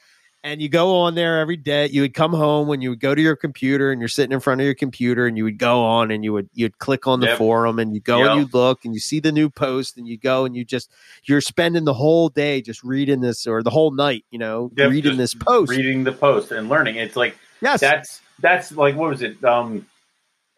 Chuck and Nick had a huge thing over caramel stuff. Yes. And I had just gotten my first caramel. So I read that thing back to back, like 100%. Front cover. Cause it was like, because that's how I gauged all my super caramel stuff and how we went about that kind of stuff. So it's like those kind of things stuck in there. So again, the problem is that you have too many people who have heard something from. So for all you know, dude, somebody did a YouTube show going and checking out somebody's collection, and they saw a Jag, and the guy said, well, when you breed Jag, they get narrowed. And this is just some guy who has a pair of Jaguars, or a Jaguar that he got in the shop or whatever, and now that person is taking that as gospel. And it would be like, it would be the equivalent of somebody coming to my house and recording a YouTube video, and me talking about Ackie monitors, the way I would talk about carpet pythons. Right. Like, I have no experience with Ackie monitors except for the past couple months. Right. I know where they're from. Yep. I know what they eat. I know what kind of heat they need. I know how to keep them. So far, so good. Knock on wood. I haven't had any issues. Yeah, that's right. But it's nowhere near the amount of knowledge that I have when it comes to carpet pythons. So, like, if somebody were to ask me about those, I would be like, no, I'm a lurker on this one. I'm just going to sit back and watch. It'd be like, let's say, like, one of yours was kind of like a little bit of a funny color. And you'd be like, well, you get that from breeding a red and a yellow together. Yeah. That's not, you don't know that. Like, that's not 100%. That's not true at all. Like, it's, so I don't know. I think there's too many people who assume that they're 100% correct. And they don't know how to back it out or back down. So. And I think it comes from, and in fairness, right? There's a lot of misinformation out there. There's a lot of people saying the wrong thing. It's why I try to not talk in definitives. I try my best, and I don't always succeed with that. I don't always, talk 100% like, oh, this is what it is. It's like, is it?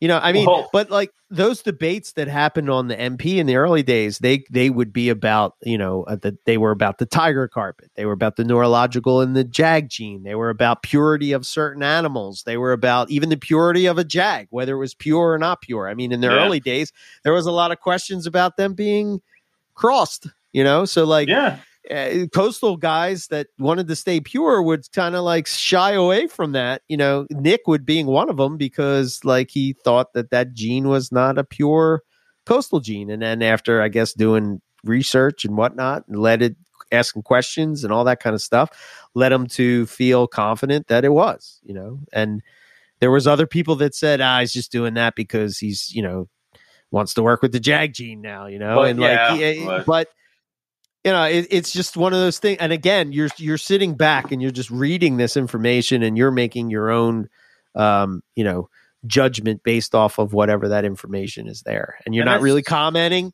Yeah. You're not saying anything. You're just learning. Learning. Yes.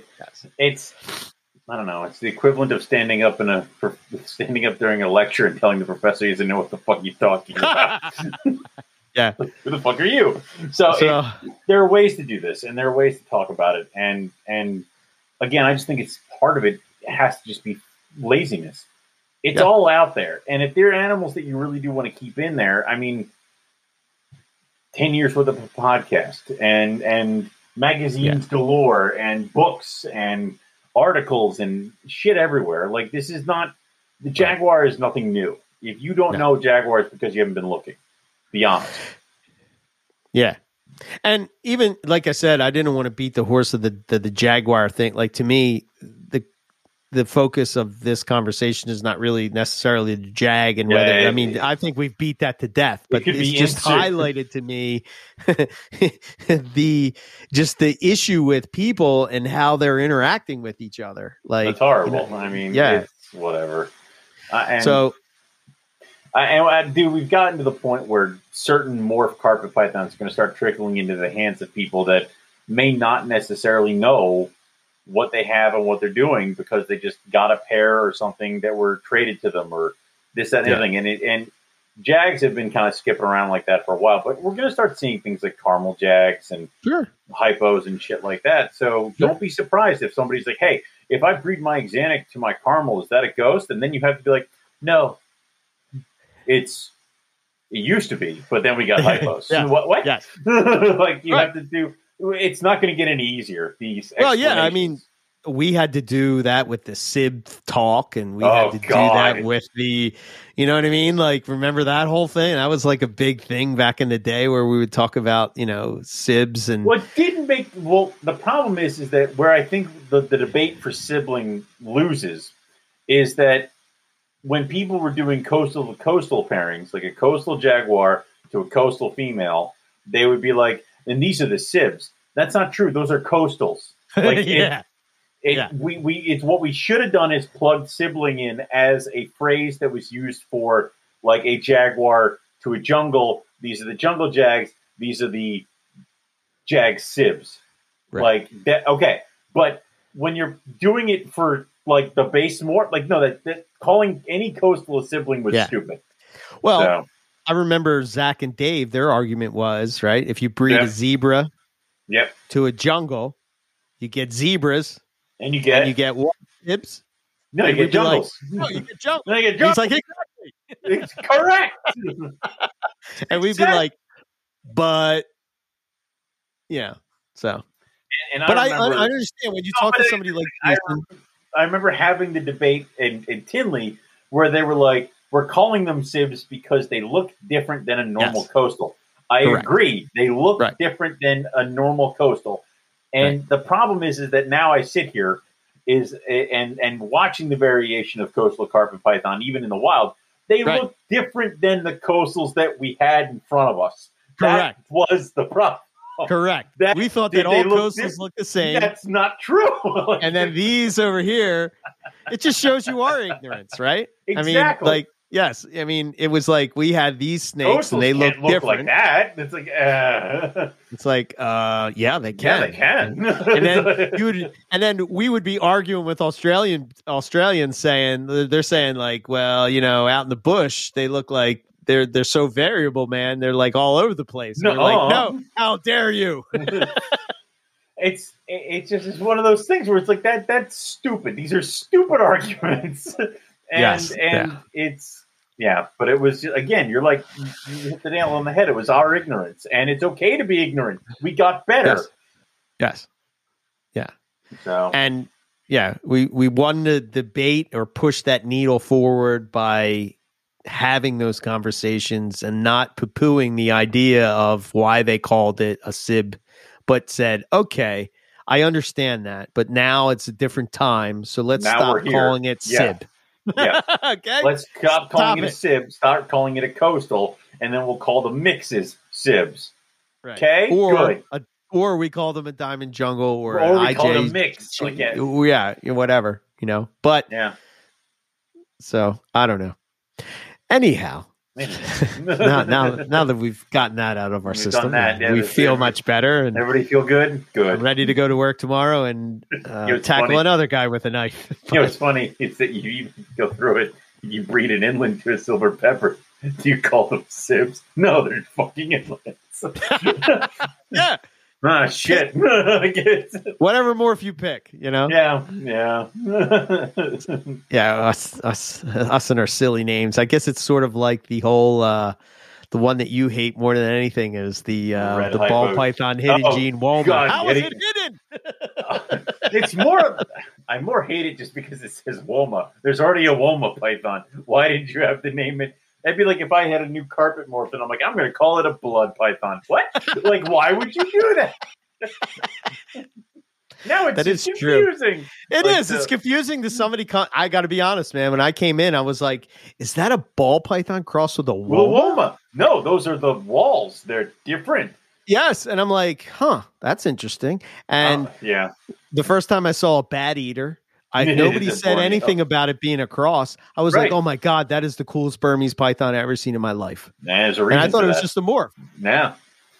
And somebody said, "No, that's a retic and a Burmese python." I showed you the carplets, and I'm like, "What is this?" Yeah. Yeah. I heard somebody talking about, I can't remember what podcast it was, but they were talking about your Mongolian man-eater. Yes. I was like, oh, that's an Owen phrase. The retic crossed with a King Horneye. Yes. The Mongolian man-eater. No, only somebody can do it. It was Todd. It was me and Todd Dyer. Yeah, because we were going to make up shirts that said the Mongolian man-eater forever, but we never did. We might have to work on that. We should do that. I mean, we should just put all the names because, I mean, I was doing well with Battle Chondro, but I think I lost to. Oh yeah, it was the Battle Chondro was a green tree python crossed with a Ruffy. So it was I forgot to say this when I sent you guys the message about me wrestling with a knife. Oh, dude, I was laughing so hard when you sent back the thing of Paul Hogan. He's like, "Now that's not a knife, man." I'm like, Eric comes out of his office. That's not a knife. It's just a knife. Like it's like that's what you should do. Like I know. That would be great. That or just do the Sean Connery thing and be like, "Oh, she brought a knife to a gunfight," and you're like, "Yeah, it's just." But it's, looks like, oh man, I can't do my Sean Connery. You can't. Wait, I have to try for a second. Oh shit, I can't do it. I'll have to insert it here. Insert it there. We'll pause now and read it before you can insert it. Yeah. Oh God. Yeah, I guess we can. I don't know. Is there anything else you wanted to hit on? We've got the EMI. We got that kind of stuff. I mean, is there anything else? How are the Diamonds doing? You said they were doing their thing. Oh yeah. Probably the easiest breeding that I've done so far. I don't want to say anything too soon because I don't have eggs yet. Yeah. And I'm not promised that I'm going to get eggs, but yeah, they want to breed, man. It's just weird how it's different. And you can relate to this because you bred the Bredli. So, it's just different.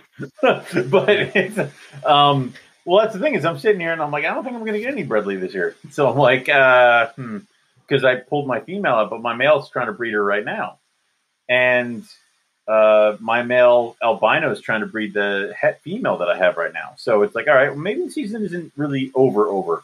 So, I tossed my male tiger back in with my super caramel jag to see what he can do because the one caramel male I put in there didn't do shit. So whatever, maybe I'll get some late clutches, but it's just one of those things where the spring breeder is always the weird one because you're like, all right, well, I'm getting eggs. I'm like, I guess the season's almost over. And then they're still breeding. You're like, apparently not. So, I mean, I want to say the 1 year I got a coastal clutch in like,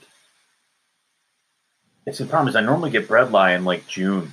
Like, I mean, I get the eggs. Like, we're talking like June, July, and then you're getting babies hatching in August and September. But there was the 1 year where I had a coastal clutch that dropped and the babies hatched in like October. And I'm like, no, this is way too late. So it's, I don't know, dude, but it is weird.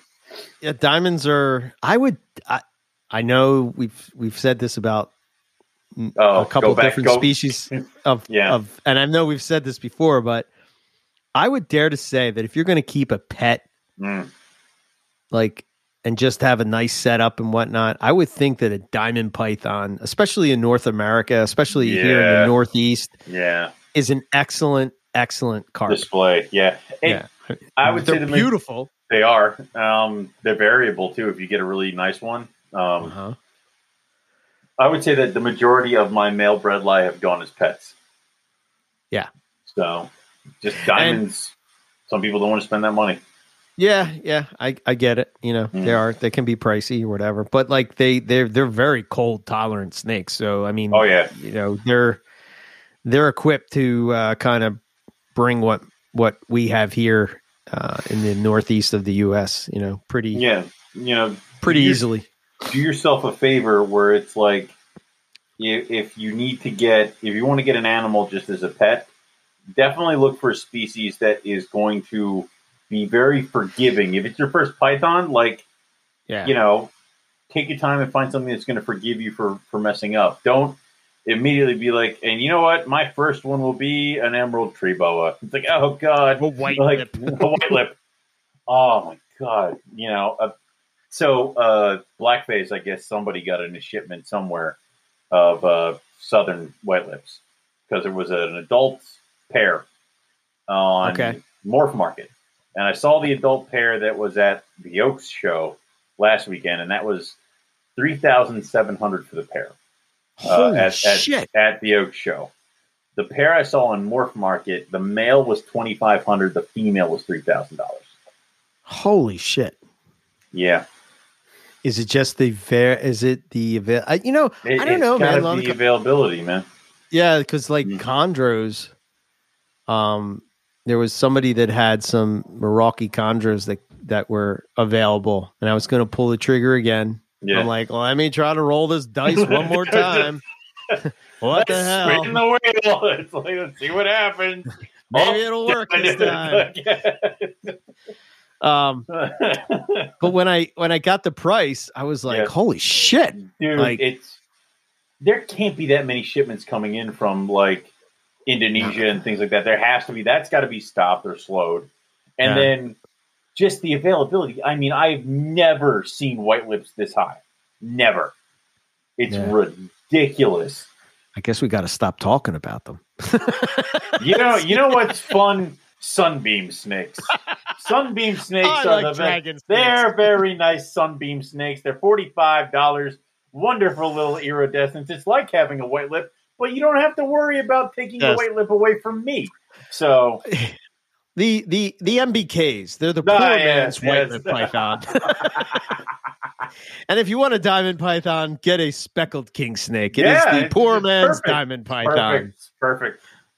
It's got to be partially availability, that's something that should scare people. You know, the prices on these things shot up because we didn't get the normal shipments that we get in, but white lip prices have been on a steadily climbing. Imagine if they shut off Indo altogether. Yeah. Then what we have here is what we have here. And then babies that are born, if somebody gets lucky and gets a clutch, those babies are going to be worth $5,000. Yeah.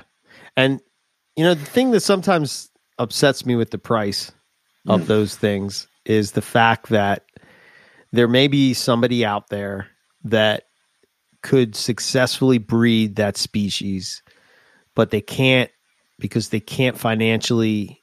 Yeah, they're scared away from it. Yeah. Yep. Or they just can't afford it. You know what I mean? Like, like Boland's pythons are like what? What are they now? I don't even know. $7,000 a piece. It's some crazy number. It's getting there. It's one of those things where it's like $14,000 a pair. Yeah, that's a lot of money. I mean, we sit there and it's like I was telling Melissa because I was looking at some northerns, and I'm like, I had like 3 or 4 northerns that were black heads and then golds from the neck down, right? Like gold, like all the way, not like it bleeds up the sides. They were just gold the whole way. And I'm like, and those are the kind of gold face white lip I really wanted to work with. And I had those, and then throughout the years, I lost one, lost the other one, sold this one, got a replacement for that one, and it's like eventually those things I weeded, like they're gone now. And I have 3 gold face that are they're not slouches, they're very good looking animals, but they're not the golds that I want. Right. And it's like, well, okay, if I went and tried to find the golds that like I used to have, those things are going to be $600-700 a piece. I guarantee it. So eventually I'll get there. It's going to take some time, but I would say that the prices on certain things are just kind of slowly creeping up there, and like you said, it's discouraging some people from working with them but also it's making the availability even less and less and less.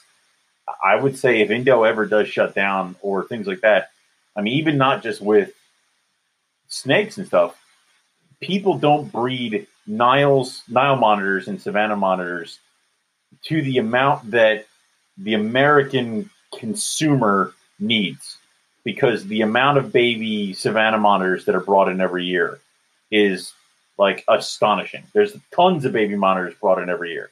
And like, we'll say like 80% of them usually end up either dying off or something like that throughout. Like, very rarely do they reach adulthood.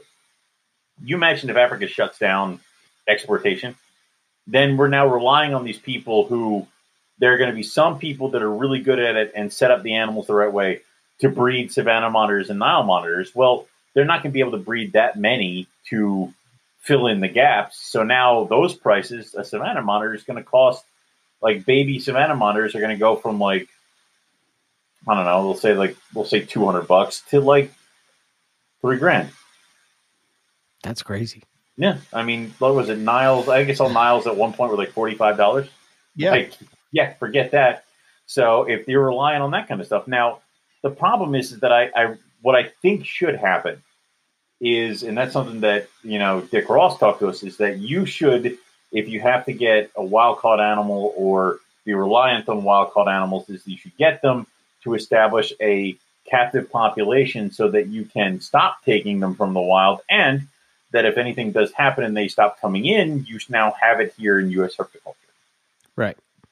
So yeah, and like it requires a lot to have a group. It does. So if you're going to work with something like White Lips or Boelens or whatever, see like how you need a lot of them can sort of limit you to other stuff with the price. You know what I mean? And I'm not saying that they should be cheap. I'm not saying that at all. I'm just saying that what my fear is that we get so caught up in, you know, this animal being, I mean, because let's face it, I mean, it's just made up, right? I mean, it's just, it's not like the animal's really that valuable. I mean, it's just a made up thing, you know? Right. We put the value on the animal. So, you know, we would basically price ourselves out of the market for it.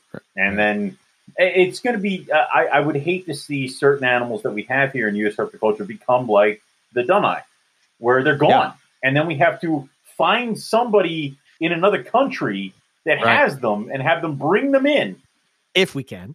And that's, and I say you got lucky with that, because there could be several things that they don't come in, or you have to find a zoo that breeds them and is sympathetic and allows you to take them out of the zoo. Right. So, and I would hate for us to get there to a point where, you know, White Lips aren't in U.S. herpiculture, or ring pythons aren't here, or something like that. Right. So. 100%. All right. Well, I guess we'll close on that. Cool. To close on. I like it. It's a great note. Good notes. Good notes. White Lips. They're cool. Anyway.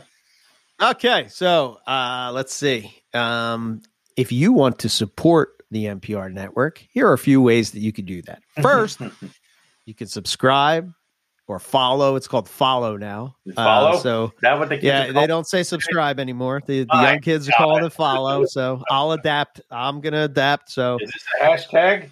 No. Yes. For the older people, if you want to subscribe, you still can, but it's going to be under follow. And for the younger people, follow us. On whatever podcast app you use, you can check out all the podcasts that we have on the network. We have, obviously, the OG, Morelia Python Radio, a.k.a. NPR. Carpet Cliff Notes, Colubrid Corner, Student and the Serpent, Carpet and Coffee, which, by the way, Carpets and Coffee airs live every Monday about 1 p.m. Eastern Time, 10 p.m. Pacific Time. The Field Herping Podcast, the Monitor Podcast, and now we have the Australian Herpetoculture Podcast. So we have a pretty nice group. I'm pretty happy with where we are. And we're going to keep releasing awesome podcasts.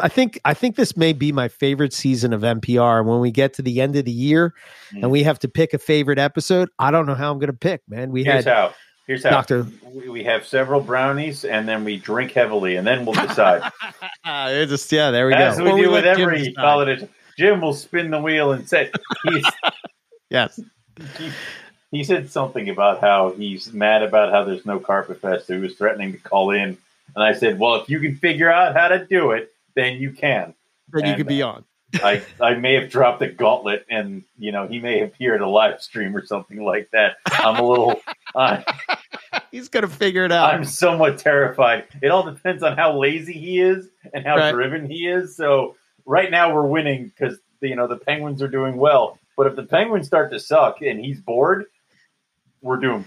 So, he seems like the type of guy that if he is driven, he will stop at nothing. Right. Yep. If he doesn't care, then he doesn't care. Exactly. So there's no gray area. There's no middle ground here. Cold, So that's the podcast lineup. Go and follow those on various whatever podcast app you use. You can like them. They all have their own feed. And I know Owen and Riley are working on some new episodes of Colubri Corner. Yeah, we're gonna sit down and do that this week. We're at least gonna get 2 or 3 recorded so that we can do that. Right. So, and we got to do some Carpet Cliff Notes. I got some ideas there. So nice. Yeah, we'll be good with that. So stay up to date with us. The best way is going to be to go to our website, MoreliaPythonRadio.com. Our email, if you want to get in contact with us, you have a question, you have a comment, you want to get in touch with one of the guests, whatever the case would be, info@MoreliaPythonRadio.com is the way to do that. You can follow us on all the social media stuff, Facebook, Instagram, and obviously, please, another way that you can support us is go and subscribe to our YouTube page. Morelia MPR Network, and that's where all of the live streams happen. Eventually, we're going to have some Field Herp and stuff up there, and eventually, we're going to try to do some little videos for some tips and stuff for the stuff we keep. Maybe Owen's going to do a video showing off some of his crazy colubrids. Maybe I'll do it showing off the monitors and the blue tongues and stuff like that. Blah, blah, blah. But, well, it was something you brought up in the Herpetoculture podcast where you're like, you guys are comparing rough scale pythons to Chinese king rats. And you're like, I wonder how the keel is. I'm like, I wonder too. So I went downstairs. And I'm like, you did it. King rats are worse. Snakes. Are they? Yeah. Good to know. Okay. Now we know. It's okay. But I was sitting there, I'm like, I can do that. But so anyway, I might have to make a trip up to your place and record some video, and then we'll give it to our interns to make magic out of it. We need to make them do something, Right? Yeah. I just can't wait for the herping trip so I can wear a GoPro on my chest, and we just have a little thing that just says Owen Cam, and I'm just running around.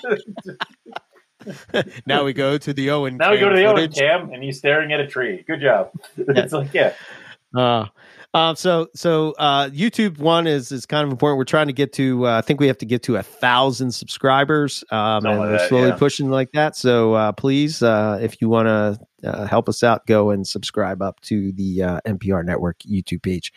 And then obviously, if you want some swag, we have the Teespring store, NPR Network Teespring store. We will. I have to get. I've been again. Field Herp and podcast has taken up a lot of my time, and now that that's over, I can start to work on some of the swag stuff and get some more stuff up there.